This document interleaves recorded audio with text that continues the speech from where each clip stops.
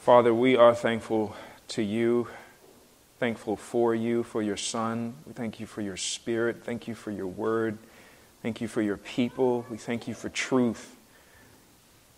Lord, we ask that you would open up your word to us by the power of your Spirit, that which is a lamp unto our feet and a light unto our path, and direct us towards your Son with greater clarity and more affection. It's in Jesus' name we pray. Amen. Amen. Okay, so the question that we have this morning so far is a very good question, and it actually unintentionally addresses two issues. And you'll see what I mean, Lord willing, shortly. So here's the question. What is the meaning of Matthew 18 through 19? So let's turn to Matthew 18.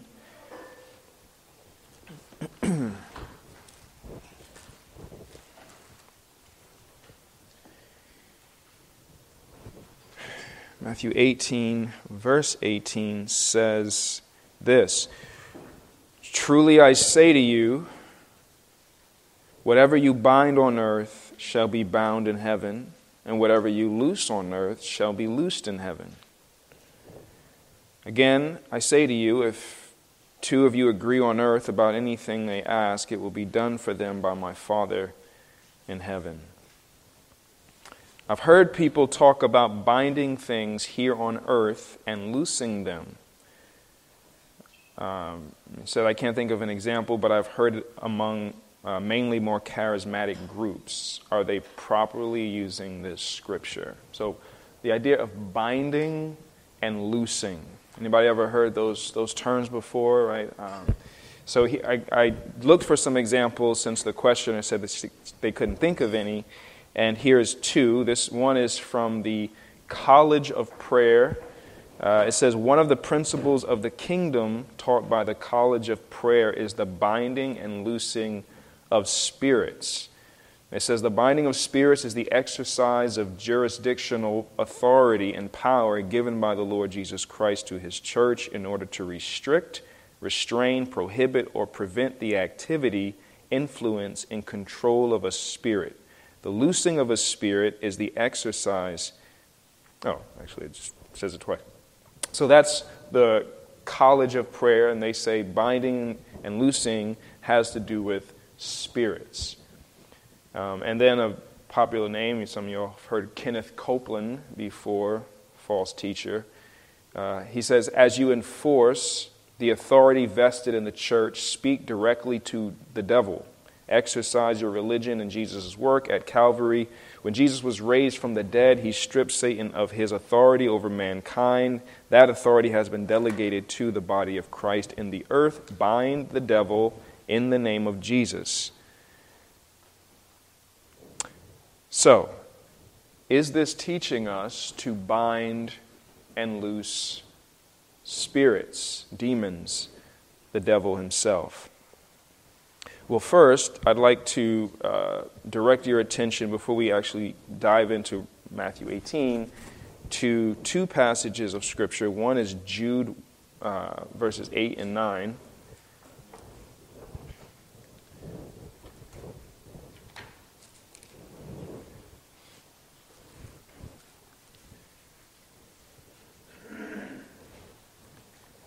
Which says, "Yet, in like manner, these people also, relying on their dreams, defile the flesh, reject authority, and blaspheme the glorious ones.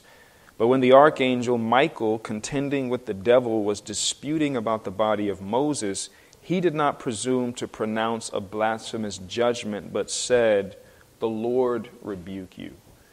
So there are circles, some of us come out of them, where it is not just practiced, but actually taught, as we saw with Kenneth Copeland saying that you need to speak directly to the devil, and the College of Prayer and many circles like it says that this is something that is given to you, this authority over demons by the Lord, and you are supposed to practice that authority by binding and loosing spirits. That's what they say here.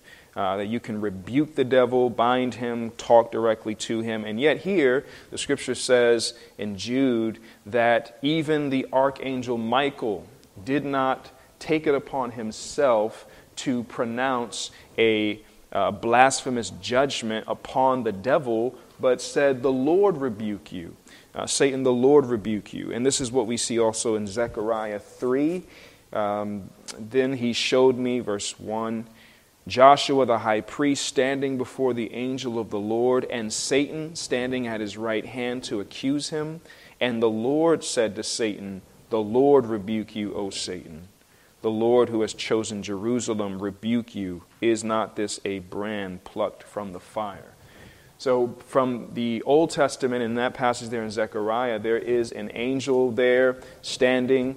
That's the one who actually gets the vestments and puts them on Joshua, takes off the dirty robes. That angel does not pronounce, "The Lord rebuke you." That angel does not do any binding, any loosing. In Jude, it is pronounced that this is sinful, that these people have no respect for authorities. Peter basically repeats the same thing.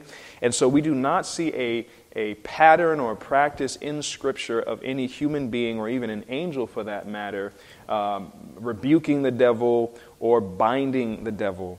And looking at this language of binding and loosing, we see it actually before we even get to Matthew 18. We see it in Matthew 16. And so Matthew 16, verses 13 through 20, is where this language first comes up in our New Testament. And you all are, again, very familiar with these passages. Matthew 16:13, "Now when Jesus came into the district of Caesarea Philippi, he asked his disciples, 'Who do people say that the Son of Man is?' And they said, 'Some say John the Baptist, others say Elijah, and others Jeremiah or one of the prophets.' He said to them, 'But who do you say that I am?' Simon Peter replied, 'You are the Christ, the Son of the living God.' And Jesus answered him, 'Blessed are you, Simon Bar-Jonah, for flesh and blood has not revealed this to you, but my Father who is in heaven. And I tell you, you are Peter.'"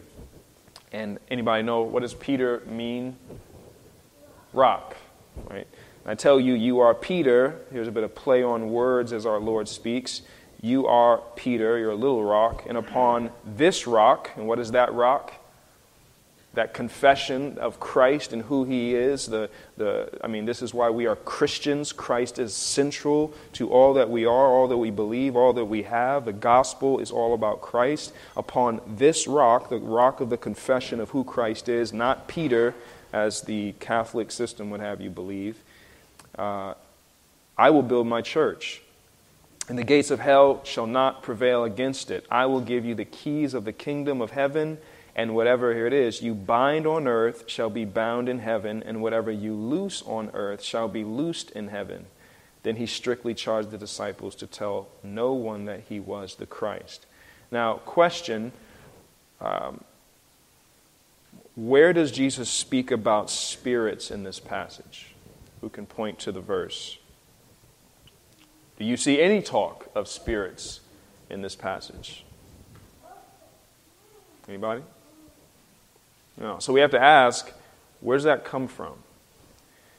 Secondly, the thing that we want to be asking is, if this is indeed talking about binding spirits on earth, then why are we loosing them in heaven?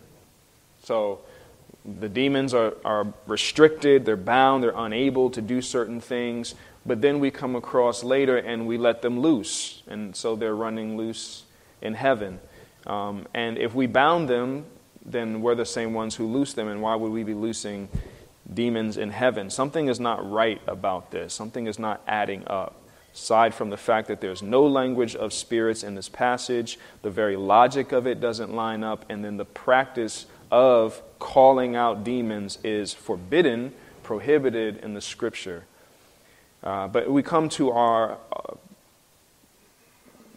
ultimate passage, the one that was asked about specifically, Matthew 18, 15 through 20. Again, the question we want to be asking is there any talk, any language, any reference, any possibility that this is referring to spirits, demons, fallen angels, or the devil himself?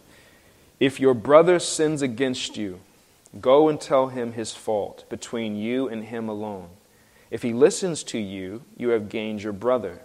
But if he does not listen, take one or two others along with you, that every charge may be established by the evidence of 2 or 3 witnesses. If he refuses to listen to them, tell it to the church. And if he refuses to listen even to the church, let him be to you as a Gentile and a tax collector. Truly I say to you, whatever you bind on earth shall be bound in heaven, and whatever you loose on earth shall be loosed in heaven. Again I say to you, if 2 of you agree on earth about anything they ask, it will be done for them by my Father in heaven. For where 2 or 3 are gathered in my name, there am I among them. Anything about spirits here? No demons, no angels. What is this talking about? This has, this passage explains the process of what is called church discipline. So when the Lord calls out his people, he calls them out of the world and he makes them holy. And the church is the place, and the very word itself, the called out ones, is the place of the holy ones. That's what saints means. We're called out. We're set apart for the Master's use. These are the people who are filled with the Spirit, who have the name of Christ, who love the Lord, who love his people, who obey the word. We are supposed to be lights and salt to this dark world. We are supposed to stand out. We are supposed to be distinct from the world. Well, that doesn't mean that the Christian is perfect, right? The righteous man falls how many times? 7. It gets back up. We stumble in many ways. The reality is that, as it says in 1 John, my little children, I write these things to you so that you do not sin. But if any of you do sin, we have an advocate with the Father, Jesus Christ the righteous. The reality is that the Christian is being sanctified. The Christian is growing in holiness, growing more and more into the image of Christ. So the Christian still does sin.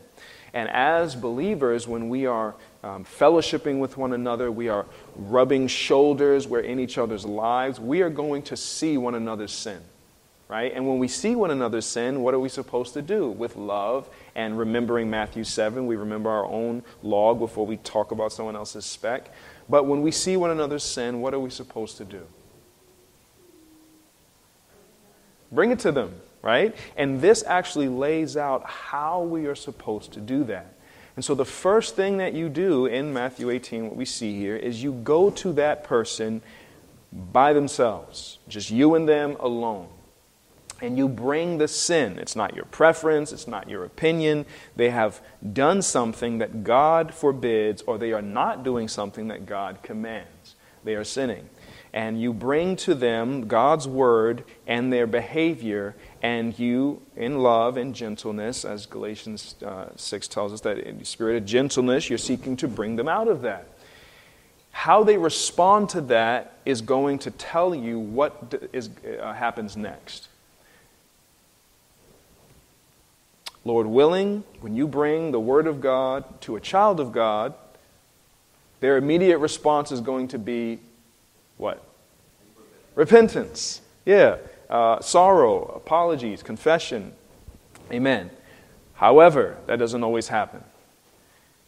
If he does not listen to you, or rather, if he listens to you, you have gained your brother. Praise the Lord. Doesn't need to go anywhere else. But if he does not listen, take 1 or 2 others along with you.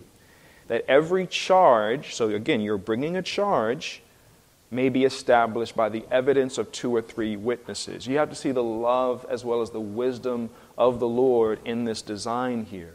Because you know what? Maybe I'm getting it wrong. Maybe I'm not seeing it right. Maybe my perception is off. Maybe I need to hear from someone else who also loves the word and loves this brother or sister. So they come in. They hear the case. As Paul said in Corinthians, look, you're going to judge angels. Isn't there someone among you that can, handle these matters of judgment? We don't need to go to unbelievers to settle things that take place in the body of Christ. So here you bring in 1 or 2 others, unbiased. They're going to hear the case. They're going to hear the scripture. They're going to hear the charge. And they will be able to say, you know what, brother, actually, you don't have a case against this brother. He's done no wrong. Or, actually, brother, sister, you are in sin, and we are bringing the same verses. In fact, we have some more verses that would just compound this. We call you in love to repent of this sin. Now, if they respond to them, praise the Lord, you've gained your brother, you've gained your sister. But that does not always happen. Sometimes, even with 1 coming, even with 2, 3, 4 coming, they still will not repent. They are staying in their sin. They're refusing to listen. If he refuses to listen to them, now it goes to the next step, where we tell it to the church. And this would be done, and sadly I've had to be a part of these things far more than I would desire to. An announcement is made to the church. Brothers and sisters, brother so-and-so, sister so-and-so is engaged in this activity. They were confronted about this. Brothers and sisters have gone to them. They've brought the word to them. They are refusing to repent. So I am calling you all. We as the elders of this church are calling you all to go after them. Call them, visit them, take time, go see them. Call them to repent. There's no time frame given here. It doesn't say wait 1 day, wait 1 week. Some churches wait too long. Some take it too short. But we're seeking to be as gracious and generous as possible here while never minimizing the sin that has been committed. Now, again, Lord willing, with so much love and so much truth coming to someone who claims to love the Lord Jesus and His Word, they are going to respond with conviction. They're going to respond with brokenness. They're going to respond like David did when Nathan said, "Thou art the man." David was immediately cut to the heart. And so, Lord willing, that is how the response is. However, sadly, that does not always happen. And so, the Lord instructs His disciples, if he refuses to listen even to the church, then what do? Let him be to you as a Gentile and a tax collector. And these labels, a Gentile, a tax collector, is considered, they're not believers. They're acting in every way as though they don't know the Lord. Again, a tax collector in that day was pretty much the most horrible thing that could be said about a Jew, because of how wickedly and how selfishly and greedily they have treated their own people to get gain for themselves. And again, a Gentile would be anyone who was outside of the covenant of Israel. He says, treat them like they're a sinner. So if they act as though they don't love the Word, they don't love the Lord, they don't love the people of God, then the church has a responsibility to do something. And here is where we get our verse. Truly I say to you, whatever you bind on earth shall be bound in heaven. So what is the subject here that is being bound? It is the unrepentant individual.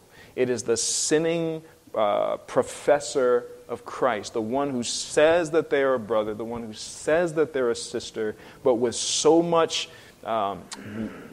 Bible and love and correction being brought to them, they refuse to repent. Very strong word. They refuse, they reject repentance, they reject the community, they reject the truth, and they want to remain in their sin. And when that happens, the church, God has given authority to the church to, as it says in 1 Corinthians 5, to deliver that person to Satan. Very, very serious thing. And when that is done, that person is outside of the benefits of being within the community of faith. They are put outside with the hope that their flesh will be so attacked. In fact, let's go to 1 Corinthians 5 to get the exact language. 1 Corinthians chapter 5 is a case of church discipline being enacted. In Corinth, there was a man who was living in sexual sin, even in a way that the Gentiles would be shocked. He was having his father's wife as his own, and the church was thinking it was loving to tolerate such behavior. And Paul made it very clear that not only is that not loving, it is sinful, and he gave them command. So, 1 Corinthians 5 and verse 2, he says, "And you are arrogant. Ought you not rather to mourn? Let him who has done this be removed from among you.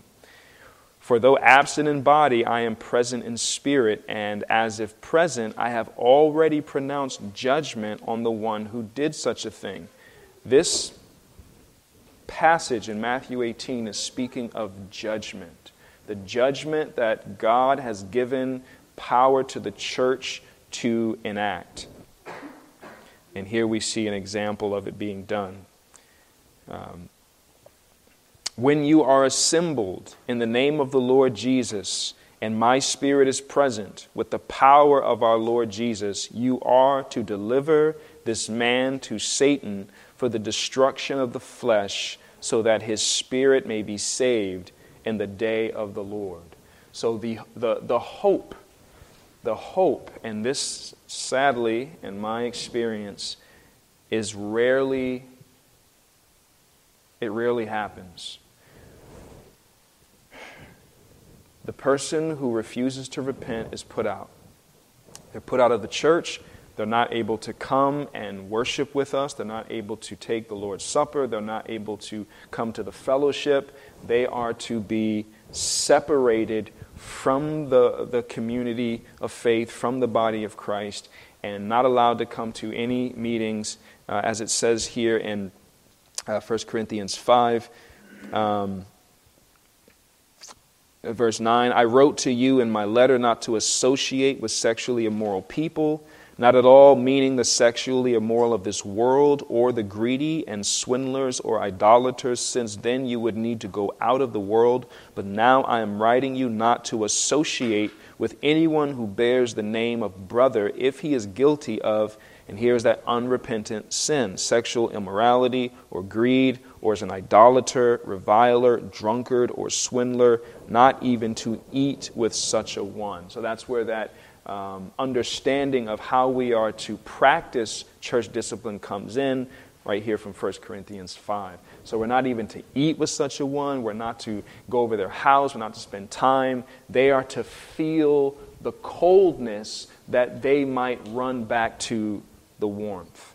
They are to feel what it's like to be back in the world under the power, or rather at the mercy of Satan, who is unmerciful, that their flesh might be destroyed, not literally, but that their flesh might feel the weight of not repenting of their sin, so that his spirit may be saved in the last day. And what I said is rare to see is for that person to come back.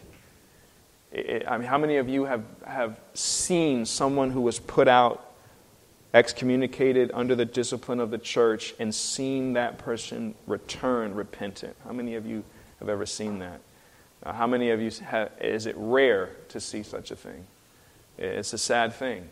But that is the hope, that that person is going to feel it, see it, remember the goodness and the mercy and the grace that comes from walking close to the Lord and with His people, and they will flee from their sin and come running back in repentance. And the great joy of joys when we bring them back, which is what we understand happened to this very man, which is talked about in 2 Corinthians, that Paul said that, you were severe, and I'm glad, and now restore, right? Because that person responded with repentance. So the binding is that person, because they're outside, they are not able to, they pray to the Lord for something. And the Lord has one response to that prayer: repent, go back. This is what is said in John 20, where the Lord says, if you forgive the sins of any, they are forgiven them.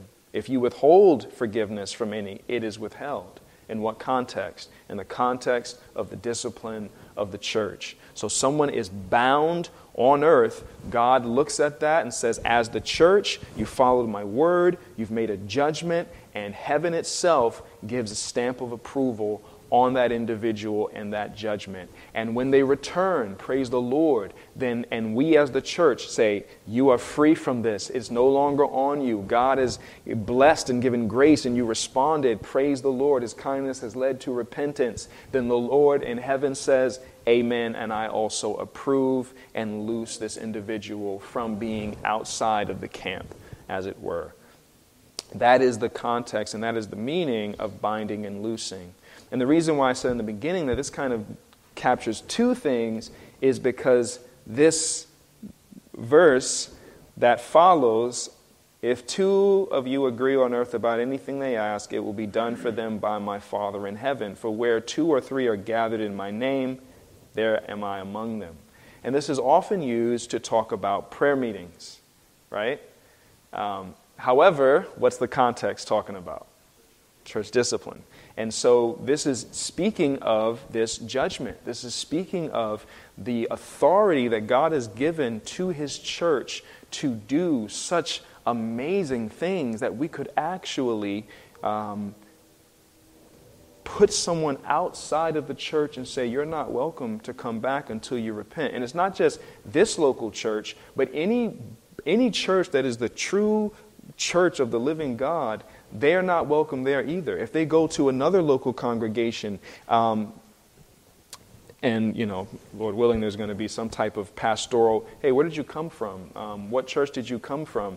There's going to be some communication between these pastors and say, is this person under the discipline of the church? If so, they are not welcome here either. And so this person, you think of like the child who runs away from home, right? They ran away from home, and what they need to do is return back home, but they want to go to their friend's house because my friend's going to let me spend the night. But you go over there, and the friend says, no, you can't stay here. You need to go home. So, I'm going to try to go to another friend's house. Nope, you can't come here. You need to go home. All doors are shut except home, and the only way you can come back home is you come home in repentance.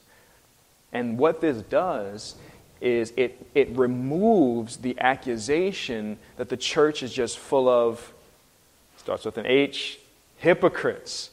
And why do people say that? Because they see people who profess Christ continue in sin and nothing is ever said to them. Nothing is ever done. And it seems as though the church permits, puts up with, applauds, approves of wickedness. And that puts dirt on the name of Christ. It hinders the work of the church because now people are saying, well, I don't want to go there. They're no different than we are. That's not true. When church discipline is lovingly and rightly practiced, it keeps the church pure, and it looks out in love for the person who claims to be a Christian but is going on in unrepentant sin. It's not loving to let the person who continue in unrepentant sin to just continue to carry the name of Christ and enjoy all the benefits as one who is actually walking with the Lord. It gives them a false assurance. It makes them think that I can continue in my sin and God is good with me. And that's not true. It's loving to tell them you are in danger and you need to repent. And if you won't repent, then we have to take it to the next step. Okay, so does that bring up any other questions about that? Is there? Yes, ma'am. So how would that apply to the home or to great question. maybe extended family members? Yeah. Or family members within the home? Excellent question. Yeah, so the scripture in 1 Corinthians 5 says you're not even to eat with such a one. Well, what if you live in the same house? What if it's your husband? What if it's your wife? What if it's your children? What if it's your parents? Then what? I mean, I'm supposed to submit to my husband, but I'm not supposed to eat with him. And if he says to eat with me, then do I disobey Scripture? How does that work? So what we understand, especially...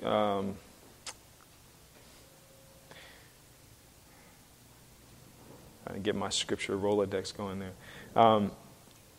We have an example of, is it 1 Peter?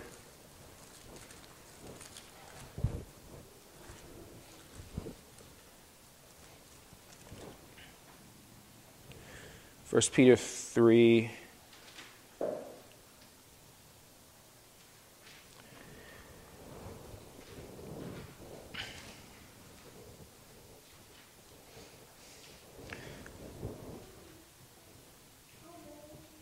Verse 1.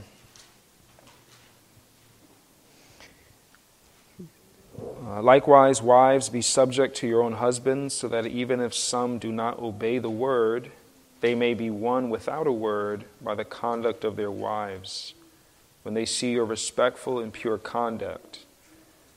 Do not let your adorning be external, the braiding of hair and the putting on of gold jewelry or the clothing you wear, but let your adorning be the hidden person of the heart, with the imperishable beauty of a gentle and quiet spirit, which in God's sight is very precious.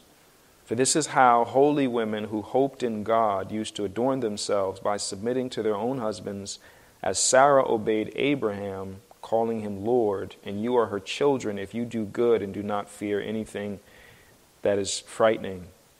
And this doesn't say whether or not this person is a believer or unbeliever, or if it's a believer under discipline. The only phrase that we have here about this husband is that he doesn't obey the word. And the person in Matthew 18 would fall under that category of not obeying the word. They're not responding. They're not repenting. And so it is a bit subjective how this is handled. Different churches take it to different levels. But when someone is in the same house, the understanding is that you're not able to disobey a verse of Scripture to obey a verse of Scripture, right? The wife is not to disrespect her husband or not submit to her husband in order to practice the discipline of the church. The husband is not to be harsh with his wife in order to practice the discipline of the church. Children are not given freedom to disobey their parents because they're acting as an unbeliever. We're to treat this person as a Gentile and a tax collector. We're to treat them as though they are lost. And in order to love those who are lost, we are to give the gospel to them. We are to be gospel lights in their life. And if that's the situation that you are in, then you are given an opportunity to shine the light of Christ. And I mean, I'll just shoot straight with you. It is a challenge, and we've had to do this in families, and it is a great challenge to the believer in that situation. And there are ways in which, think of the dinner table, for example. You sit at the dinner table and you all eat together, but when it comes to fellowship, can we have believers come over and can we just fellowship? Sometimes the spouse under discipline tries to get in that way, and that is when the believing spouse, the obedient to the Lord spouse, would say, actually, out of love for your soul and out of obedience to this, it is better that I go to fellowship rather than bringing fellowship to our home. And depending on that, spouse, that can become problematic, or they understand it. And usually if someone is under the discipline of the church, they do respect it, they understand it, they get, there's consequences that I've brought upon myself. But does anyone have any other insight into that? It is a sticky thing. Anybody been in that situation where you've seen that and something else was done?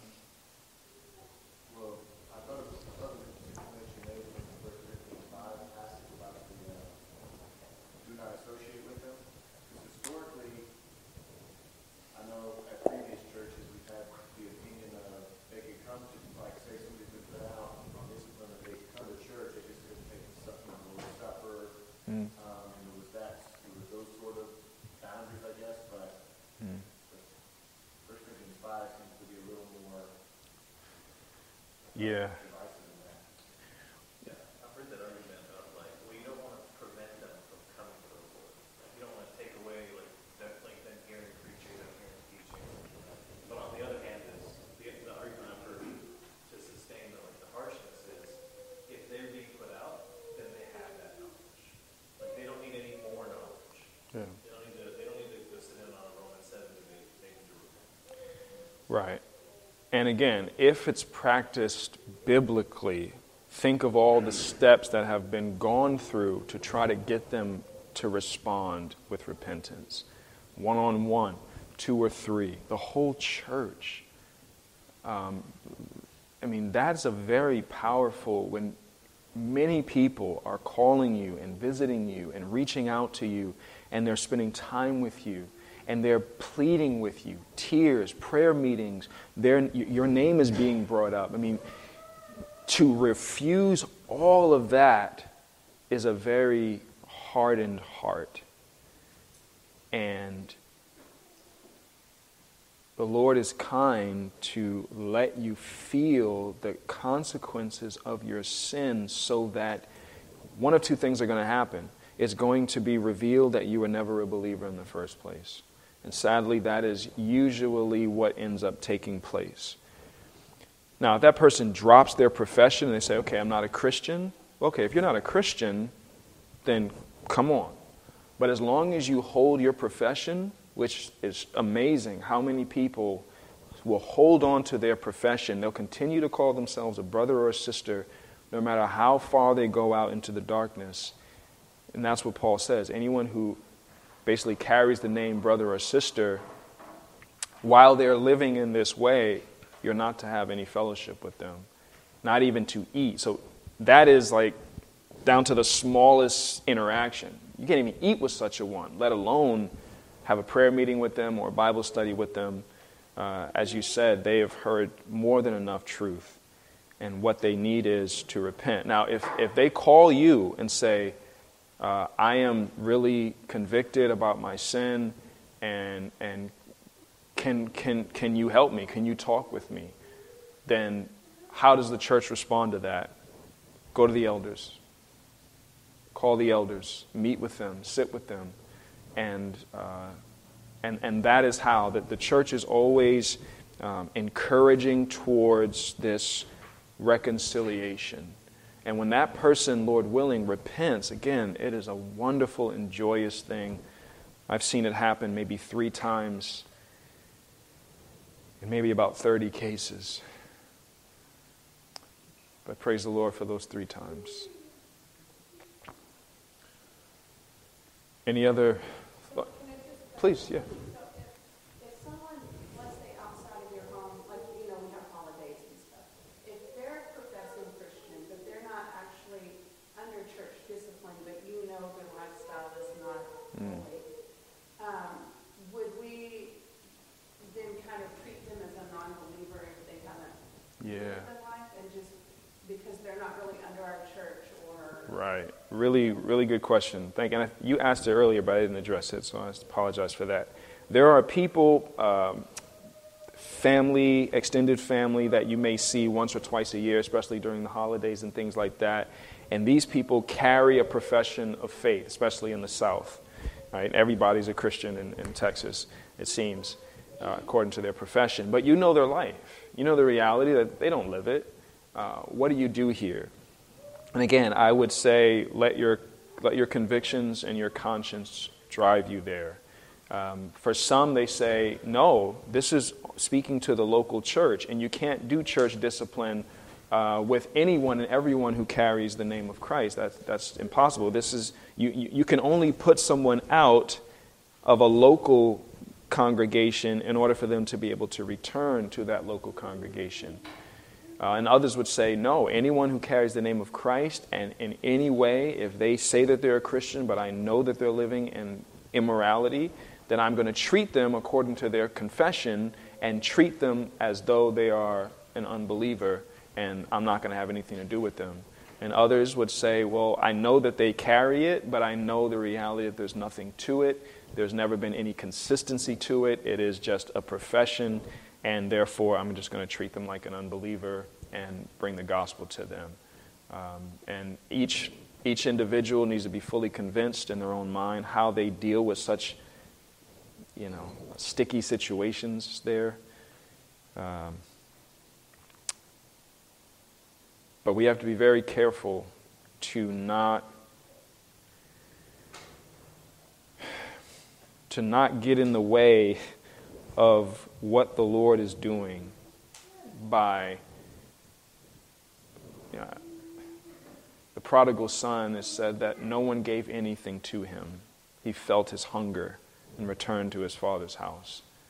As long as people are giving you food along the way, you won't feel your hunger. And you don't want to be one of the ones who gives food to the one who is meant to feel their hunger, that they would run back to the Father's house. And again, I know the prodigal son is not talking about a backslidden person. It's talking about salvation itself, but there's a principle there, I think, for us. Does anybody have any other insight into this that may be helpful for the rest of us? So I have one thing, just ask you to speak on it, is, so this is church discipline, so this isn't elder discipline. So this is the body being very active in disciplining a member, and then bringing a member in. Talk about everybody calling in, everybody making things. Can you touch on the similarities or possibly the differences if it's an elder of the church in sin? How would it be handled? Because the church is the one handling it still. But how would they be different, and what are the harsher standards that we would want to keep our elder? Yeah. Well, the very important thing to remember, which we know, is that the pastor is first a Christian, right?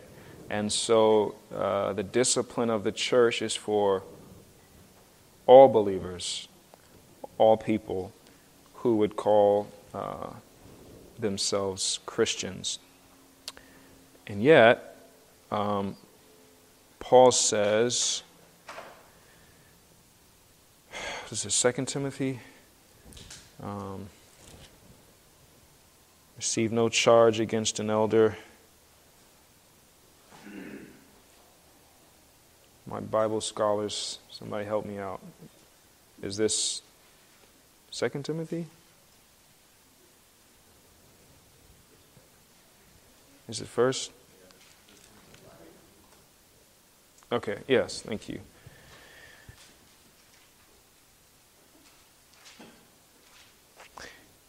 So starting with verse 17, let the elders who rule well be considered worthy of double honor, especially those who labor in preaching and teaching. For the Scripture says, you shall not muzzle an ox when it treads out the grain, and the laborers deserve his wages. Do not admit a charge against an elder except on the evidence of 2 or 3 witnesses. Now that sounds familiar to Matthew 18, right? After you go to someone, just you and them, what's the next step? To take, and it gives us that let it, every charge stand on the evidence of what? 2 or 3 witnesses. So it's actually a very similar situation that we have here. As for those who persist in sin, I refuse to repent. Rebuke them in the presence of all. Tell it to the church, so that the rest may stand in fear. So, in one sense, yes, it is different because it's more high profile. This person, this leader who is persisting in sin and refusing to repent, even though you've gone to them. Listen, I in no way, no elder, no pastor, bishop, all means the same thing, is above the standard of Holy Scripture. So if you see me in any sinful activity, you have a responsibility as a believer to come to me about that sin. And when it comes to admitting a charge, this is when the church is informed about this. And somebody could just not like the pastor. The pastor may have corrected somebody in a counseling session, or they didn't like a sermon, or they don't like certain things he's doing, and so they bring an accusation. They bring slander, a gossip. So it needs to be established that 2 or 3 other people see the exact same thing. They can bring evidence. They can say, this is not just one person making something up. Here's evidence, and 2 or 3 others. And those people are to go to that elder and confront that person about their sin. But if they persist, if they will not repent, then the entire church is to be made aware with a public rebuke, which is, again, very similar to what we see in Matthew 18. It's a very serious thing to admit a charge against an elder. But it's not an impossible thing. And there are pastors and elders who have been in their position far too long because people feel like they're not supposed to or they're not allowed to bring anything against an elder because they're in a special status. It's a very serious thing, and this is the way to do it. But Paul rebuked Peter. For all time, we have that account, right, in Galatians, that he publicly rebuked Peter for him leading others to not walk in a manner that is consistent with the gospel.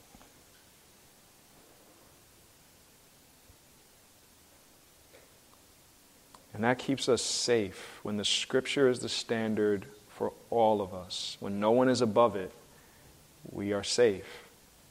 And we get into trouble when someone either explicitly or in lifestyle believes themselves above Scripture.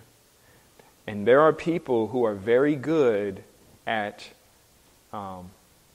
you bring a correction to them and they point out something about you, because there is no corrector who is perfectly correct. Everyone who brings a correction has sinned themselves. And if all you have to do is, well, you've sinned in this way, and now it takes attention off of that person, then they could feel good. They could get out of that. But the thing is that when we're talking about church discipline, heaven itself is a part of this. And that's not something you can argue your way out of. Pastors included. Any other thoughts or any questions for any of that?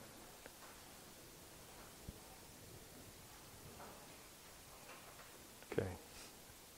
Binding and loosing, nothing to do with devils, nothing to do with spirits. Arrogant and blasphemous for people to think of that. The only one who will bind the devil is who? Jesus. Revelation, right? He will be bound 1,000 years. Now, depending on where your eschatological views come in, that's happening now. It will happen in the future. I don't want to get into that right now. The main thing is who does the binding, and it is the Lord. The Lord is the only one who binds the devil. He's the only one who releases him for a time as well. Okay. What's our time? Is it time? It's time. All right, Father, help us to be faithful to one another's souls. Help us, Father, to not shrink back from loving and humble correction. Help us to not resist the one who corrects us. Help us, Father, to be obedient to your word even when it is difficult, even when it is challenging, even when it's uncomfortable. Help us, Father, to have your glory in our minds as the primary focus of all that we do. Help us to love one another and not give people false assurance by letting them continue in unrepentant sin because we don't want to hurt their feelings. May we think of their eternal soul and the good of the church. Let us remove the leaven, but the whole lump not become leavened. It's in the name of your Son that we pray. Amen.